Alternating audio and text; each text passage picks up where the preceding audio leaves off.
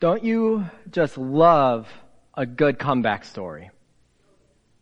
There's something in us that are just hardwired to love a good comeback. Whether it's our favorite sports team coming back in the fourth quarter, whether it's our favorite sports memory like Miracle on Ice back in the 80s. You guys remember that? I don't. I was born in the late 80s, so I don't remember it, but I saw the Disney movie. Kurt Russell, that halftime speech, get out of here. Yeah, there isn't halftime in hockey. Intermission, what do they call those in between the periods? Intermission.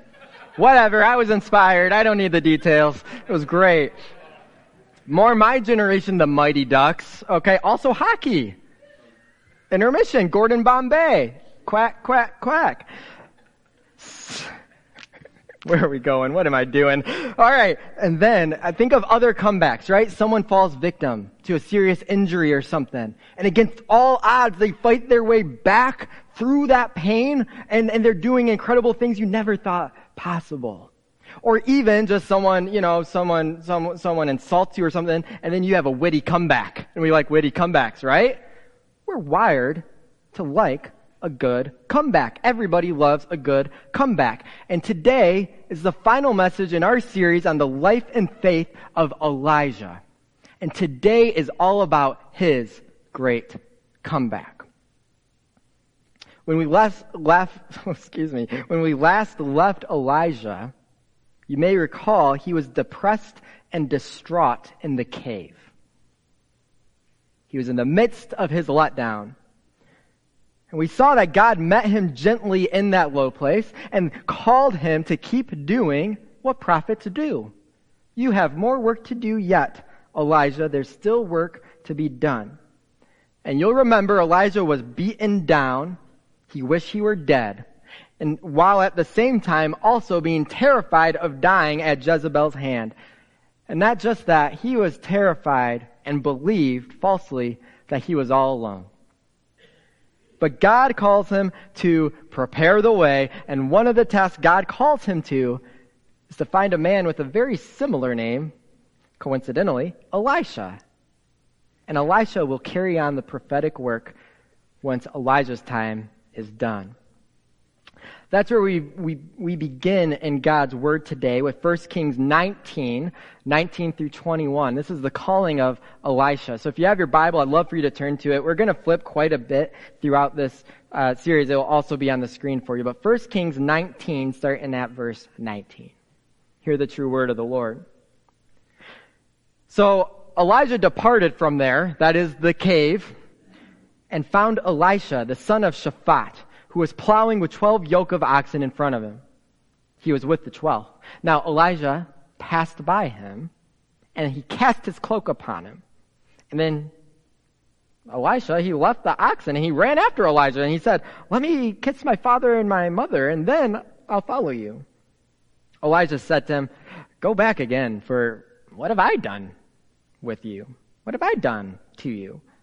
So Elisha returned from following him. He took the yoke of oxen, he sacrificed them, and boiled their flesh with the yokes of the oxen, gave it to the people, and they ate. Then he arose and went after Elijah and assisted him. Now there's Elisha in himself is a fascinating person.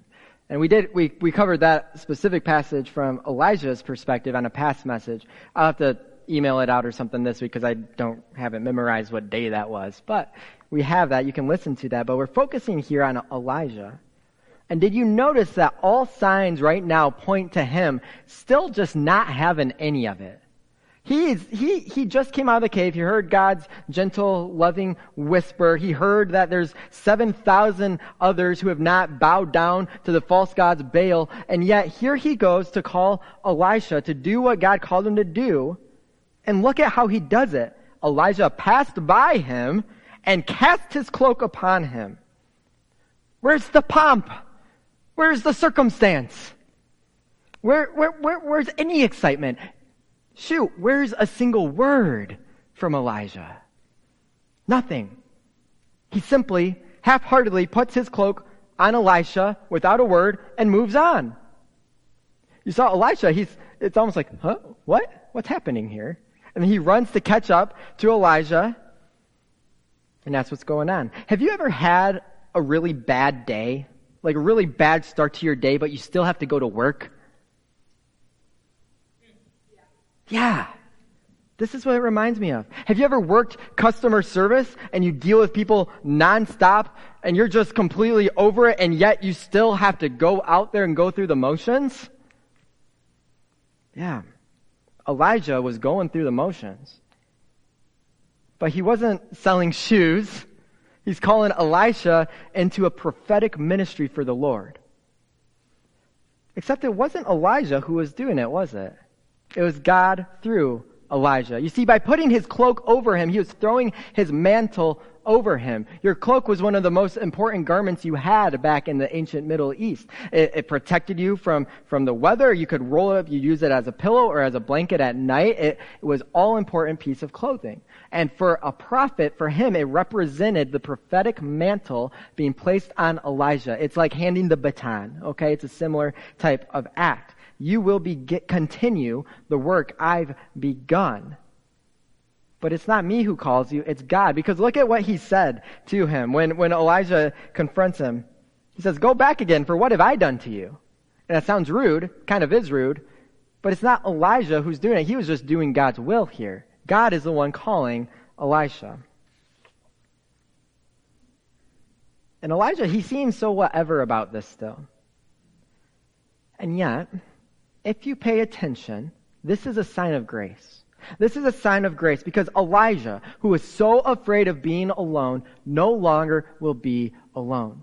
Elisha followed after him and assisted him. So Elijah, he's still not out of it. I don't believe. I don't see any indication that the faith-filled man Elijah that we saw before is standing before us here. I think he's just trying to get by. He's still feeling the letdown, going through the motions. So let's go to the next time we see him in God's Word. That's in 1 Kings 21, starting at verse 17. 1 Kings 21, 17. The word of the Lord came to Elijah the Tishbite, saying, Arise and go down to meet Ahab, king of Israel. Remember Ahab, Mount Carmel, Ahab, king of Israel, who is in Samaria. Now behold, he's in the vineyard of Naboth, where he had gone to take possession. And you shall say to him, Thus says the Lord, Have you killed and also taken possession? And you shall say to him, Thus says the Lord, In the place where dogs licked up the blood of Naboth, shall dogs lick your own blood. Now it fast forwards on its own here to Ahab responding to Elijah. That tells us Elijah spoke that word to Ahab. Ahab said to Elijah, Have you found me, O my enemy? And Elijah answered, Oh, I found you, because you have sold yourself to do what is evil in the sight of the Lord. And behold, I will bring disaster upon you. I will utterly burn you up and will cut you off from Ahab, every male, bond or free in Israel. And I will make your house like the house of Jeroboam, the son of Nebat, and like the house of Baasha, the son of Ahijah, and the anger to which you have provoked me, and because you have made Israel to sin. Oh, and of Jezebel, the Lord also said, The dogs shall eat Jezebel within the walls of Jezreel. Anyone belonging to Ahab who dies in the city, the dogs shall eat. And anyone of his who dies in the open country, the birds of the heavens shall eat. Welcome to Hope Church. We're here to share the good news of God with you all. Now that is the Elijah I remember, receiving the unedited word of the Lord and presenting boldly the word of the Lord before his enemies. He is boldly confronting Ahab, and not just that, he is speaking against Jezebel, the very one from whom he was terrified that she was going to kill him. That's a difference. That's a stark difference from what we just saw when he called Elisha. So what changed? What changed from then to now? If you skipped from 1 Kings 18 to here in chapter 21, you would never have guessed Elijah had his cave moment. You would never have guessed that he was in the letdown. You would never have guessed he was fighting with despair and depression and distress, wanting and longing to die. I wonder how many of us hide that from people as well. I wonder how many of us choose to retreat during those dark moments and those dark chapters, and then we try and reemerge and people have no idea what we've been through. My encouragement is invite people in. Don't push them away. But here is Elijah confronting the king. Not just confronting him, but telling him that God is going to destroy him. Now, if you want context on why God's language is so harsh, go back into our reading plan and read about what Ahab has done continually in his disobedience of the Lord and leading others in that disobedience. But he's not just going to destroy him, he's going to destroy Jezebel. Now, all this does come to pass. Ahab actually repents a little bit, so the way it comes about, God gives him like a little grace period. But then Jezebel's death is actually very graphic, and it is accurate that the blood and the dogs, all that does happen. But for Elijah, something has changed. Could this be a comeback? Or is it just a fluke? Let's move on to 2 Kings chapter 1 and see, next time we see Elijah, what's going on. So, some context, Ahab is now dead. Ahaziah is his son, and he continues the evil deeds of his father before him. This man, his son, Ahaziah, he falls ill, and he sends messengers to ask a false god if he's going to recover. But the one true God, knowing everything that's going on, sends Elijah to intercept the messengers and sends them back to Ahaziah with a message. And his message to Ahaziah is basically, why do you dare ask this false god? Am I not the one true God of Israel?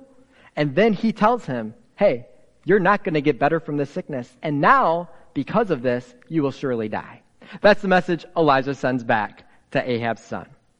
Ahaziah knows that it's Elijah who gave the messengers this dire warning. So let's pick up from there, 2 Kings 1, verse 9. So then the king sent to him, that is Elijah, a captain of 50 men with his 50. He went up to Elijah, the messenger, that is, who was sitting on the top of a hill, and he said to him, O man of God, the king says, come down. But Elijah answered the captain of 50, if I am a man of God, let fire come down from heaven and consume you and your 50. And so fire came down from heaven and consumed him and his 50. We're full of good news today. Fire from heaven! That's like Elijah's thing, man. Fire from heaven. So it isn't mentioned explicitly what Ahaziah wants by asking Elijah to come to him, but all sources are kind of indicating that essentially it's to kill Elijah. We've had enough of this, Elijah, of you talking against us and keep bringing us back into the one true God. High chance that he was going to bring him before him to kill him. But Elijah is not afraid. He's so not afraid, he did the one thing all of us know you don't do. He killed the messenger. But he did it. If I am a man of God, let fire come down. It was God who actually did it. King sends another captain with 50 men, and Elijah gives the same exact answer, and once again, fire from God comes down from heaven. Calls down fire from heaven. He's resembling his old faithful and bold self. And so the king, apparently it's really hard for him to learn from his mistakes. He sends another captain with another 50 men. But this captain, possibly because he knew what happened to the other two captains, he goes about things a little differently. He honors and respects Elijah. Probably feared for his life. But he calls him, oh man of God. He acknowledges him, man of God. And then he says, these 50 soldiers, these servants of yours, will you spare us? We have a message for you. He pleads with them to spare their lives. Please come with us to the king. Don't kill the messenger. Maybe that's where it came from. 2 Kings 1:15. Look at this. The angel of the Lord said to Elijah, go down with him. Do not be afraid of him. So Elijah arose. He went down with him to the king. To get the rest of that account, you can pick up reading on your own 2 Kings 1. But we're staying focused on Elijah. What changed? What changed?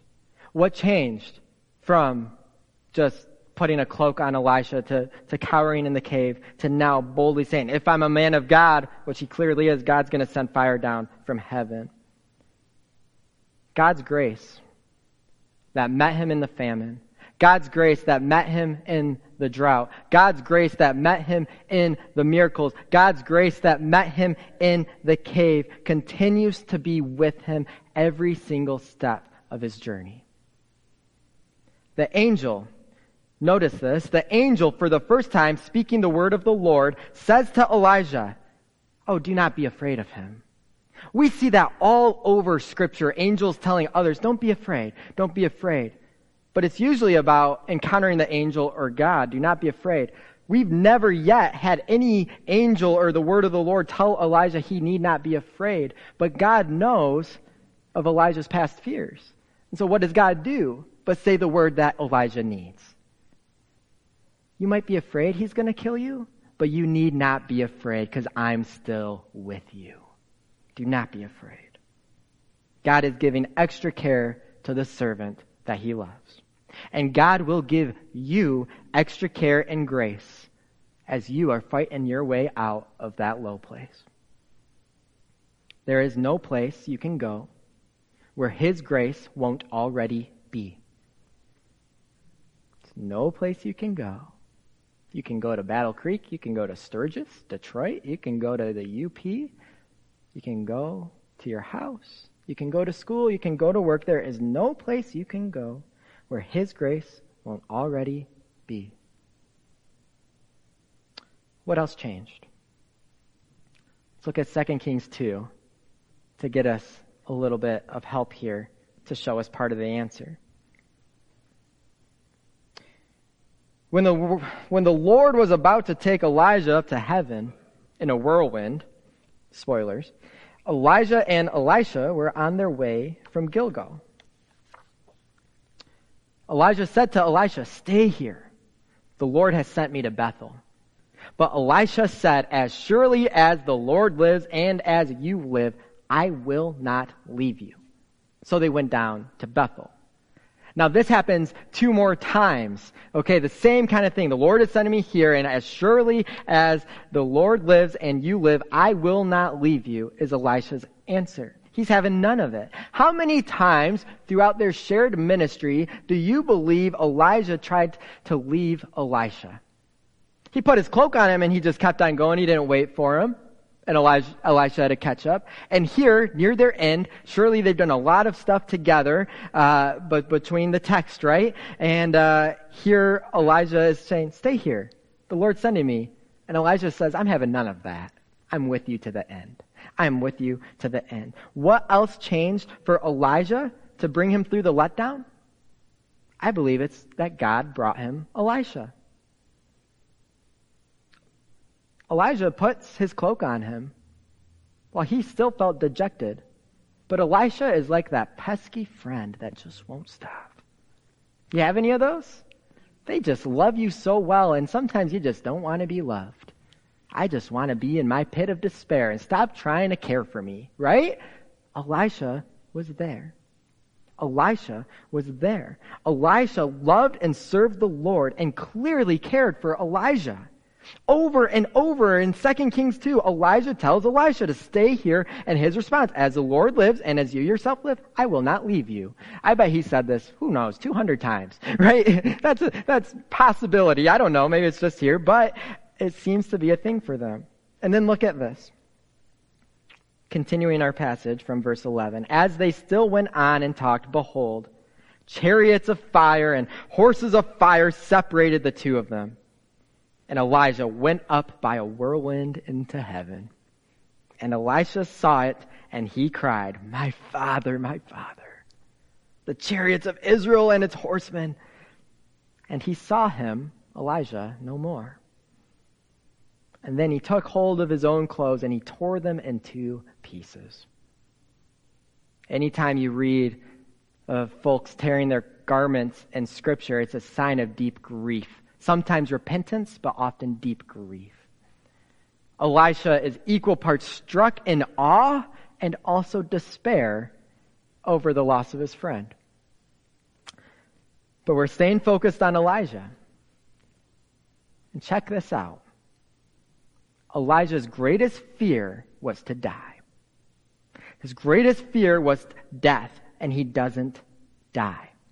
He is only one of two people in all of Scripture that does not die, but that God takes into heaven. The other is Enoch. There's two of those, but an Enoch, and it's pretty cool. But he's only one of two people in the whole Bible not to die. Even Jesus dies. He feared death. He doesn't die. He was also what? Worried he would be all alone. But he was not alone for the rest of his life. Elijah never experienced the things that he feared the most. For many of us, the things we fear, the biggest things we fear, our biggest worry, the largest what ifs, we'll never experience because God will lift us above it. But also, Jesus said, in this world you will have trouble. So for some of us, by God's grace, we'll be lifted above us, but for some of us, we won't. But even if the greatest fear that we carry does come to pass, God will be with you through it. You've heard me say it before. If God brings you to it, He'll bring you through it. God brings you to it, He will bring you through it. Back to last week, the letdown. Remember I let you all down? The letdown. The letdown. Elijah could have refused to get out of that cave. He could have stayed in that place. He could have just not done anything. But he got up. He went back to serving the Lord. And as he got up, he met God's grace. And as he stepped forward, he met God's grace. And even though the journey was hard, he stepped forward again, and he met God's grace. He may not have been enthusiastic about it at first, as like when he called Elisha, but he still obeyed the Lord. Even like you may recall Shadrach, Meshach, and Abednego. We will not bow down, for if you throw us into that fiery furnace, surely our Lord will save us. 3 all-important words. But if not, we will still worship the Lord. God may rescue you through your biggest fear, but even if not, we will still step forward with sorrow and a living hope. Because we are Christians, and we know where our hope resides. Elijah stepped forward, and God honored his faithfulness. Elijah was able to change the narrative. Handed in the lies he was believing to believe in the truths of God, even if it took him a while to believe it again. Even if he had to fake it till he made it, right? Had he stayed in that cave, there would have been no comeback for Elijah. His greatest fear of death, his greatest fear of being alone, likely would have come his way. He would not be remembered for great victory, but rather his great sorrow. But that is not what he's known for. You see, comeback today has a double meaning. It's not just coming back from the letdown. It's that his fame, his faithfulness, his renown, it spread. As you read the Gospels, you see people saying, "Are you Elijah?" to Jesus. You see, the Old Testament ends with a prophecy of Elijah's return. You read that this week in your reading plan. 400 years pass, and people are looking and longing for first the Messiah, the promised Messiah, and also the promised return of a prophet like Elijah. He was the most famous of all the prophets. We see that grow by how he's talked about in the New Testament. People ask Jesus, "Are you Elijah?" He said, "Who do people say I am? Some say you're a prophet like Elijah." But what does Jesus say? "Oh, no. John the Baptist, who came before me, he filled the role of Elijah." That was Elijah. That was the role of Elijah. He prepared the way. He was the one to come and tell others of what God is now up to. But here's the comeback, the other comeback. Because Elijah does come back. And it's in the most amazing way. Matthew 17.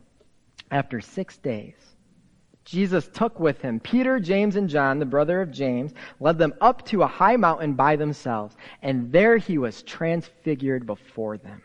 His face shone like the sun, his clothes became as white as the light. And just then there appeared before them Moses and Elijah, talking with Jesus. Elijah never died. He was never alone. He was taken to heaven to be with God forever. And here he is present at the transfiguration. Clearly a sign of his high place in heaven as he represents the prophets just as Moses represents the law. Now that, my friends, is a comeback. That is a comeback. But the beauty is that none of it happened on Elijah's own power. He simply stepped forward in faith, and God took it from there. From Mount Carmel to the Mount of Transfiguration, God is at work. But when we talk about comebacks, don't you dare ignore the most amazing comeback to ever occur. Jesus Christ.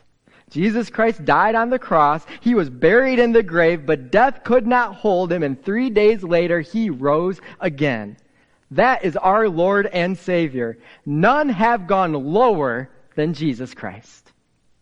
None have been raised up higher than Jesus Christ. That means wherever you are, wherever you go, Jesus is there. Wherever you go, there goes his grace. No matter how low, he's gone lower.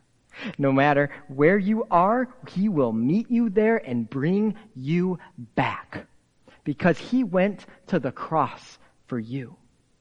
To bring you back to him. When he saw that we were dead in our transgressions, in our sins, he said, I'll make a way. And he did. That, my friends, is the greatest comeback story in the history of the universe. We proclaim it by saying Christ has died, Christ has risen, and Christ will, what? Come again. He's coming back. He's coming back. And until that great and glorious final comeback when he makes all things right again, we, here and now, can step forward right here because his grace is here with us. He has work for us to do. He is right here. He calls us a new creation.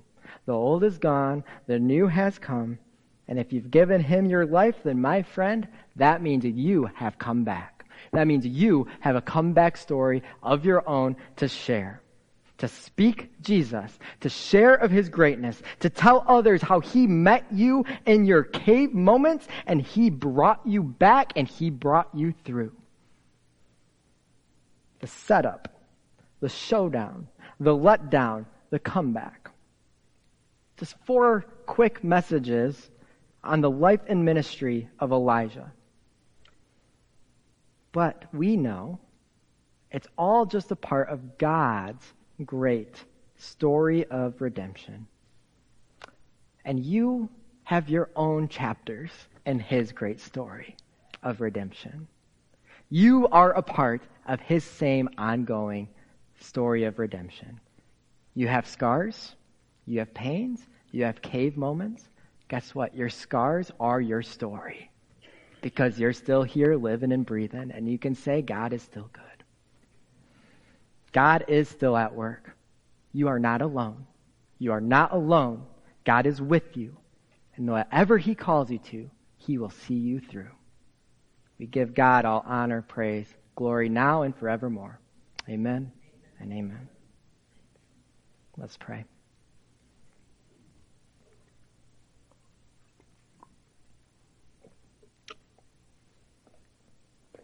Thank you, Lord, for how you are at work in this world. There's not a moment that you take a break, God, and we thank you.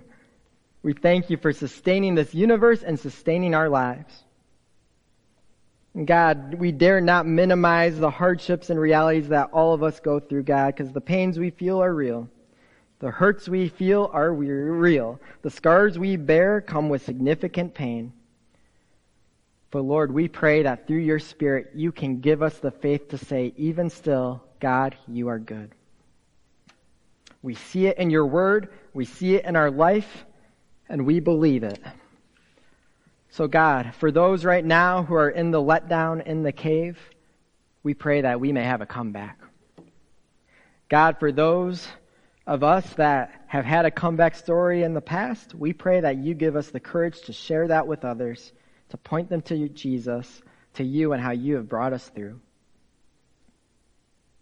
And God, even for those of us that it's not in your plan or your path to pull us out of this darkness, we can say that we still have hope.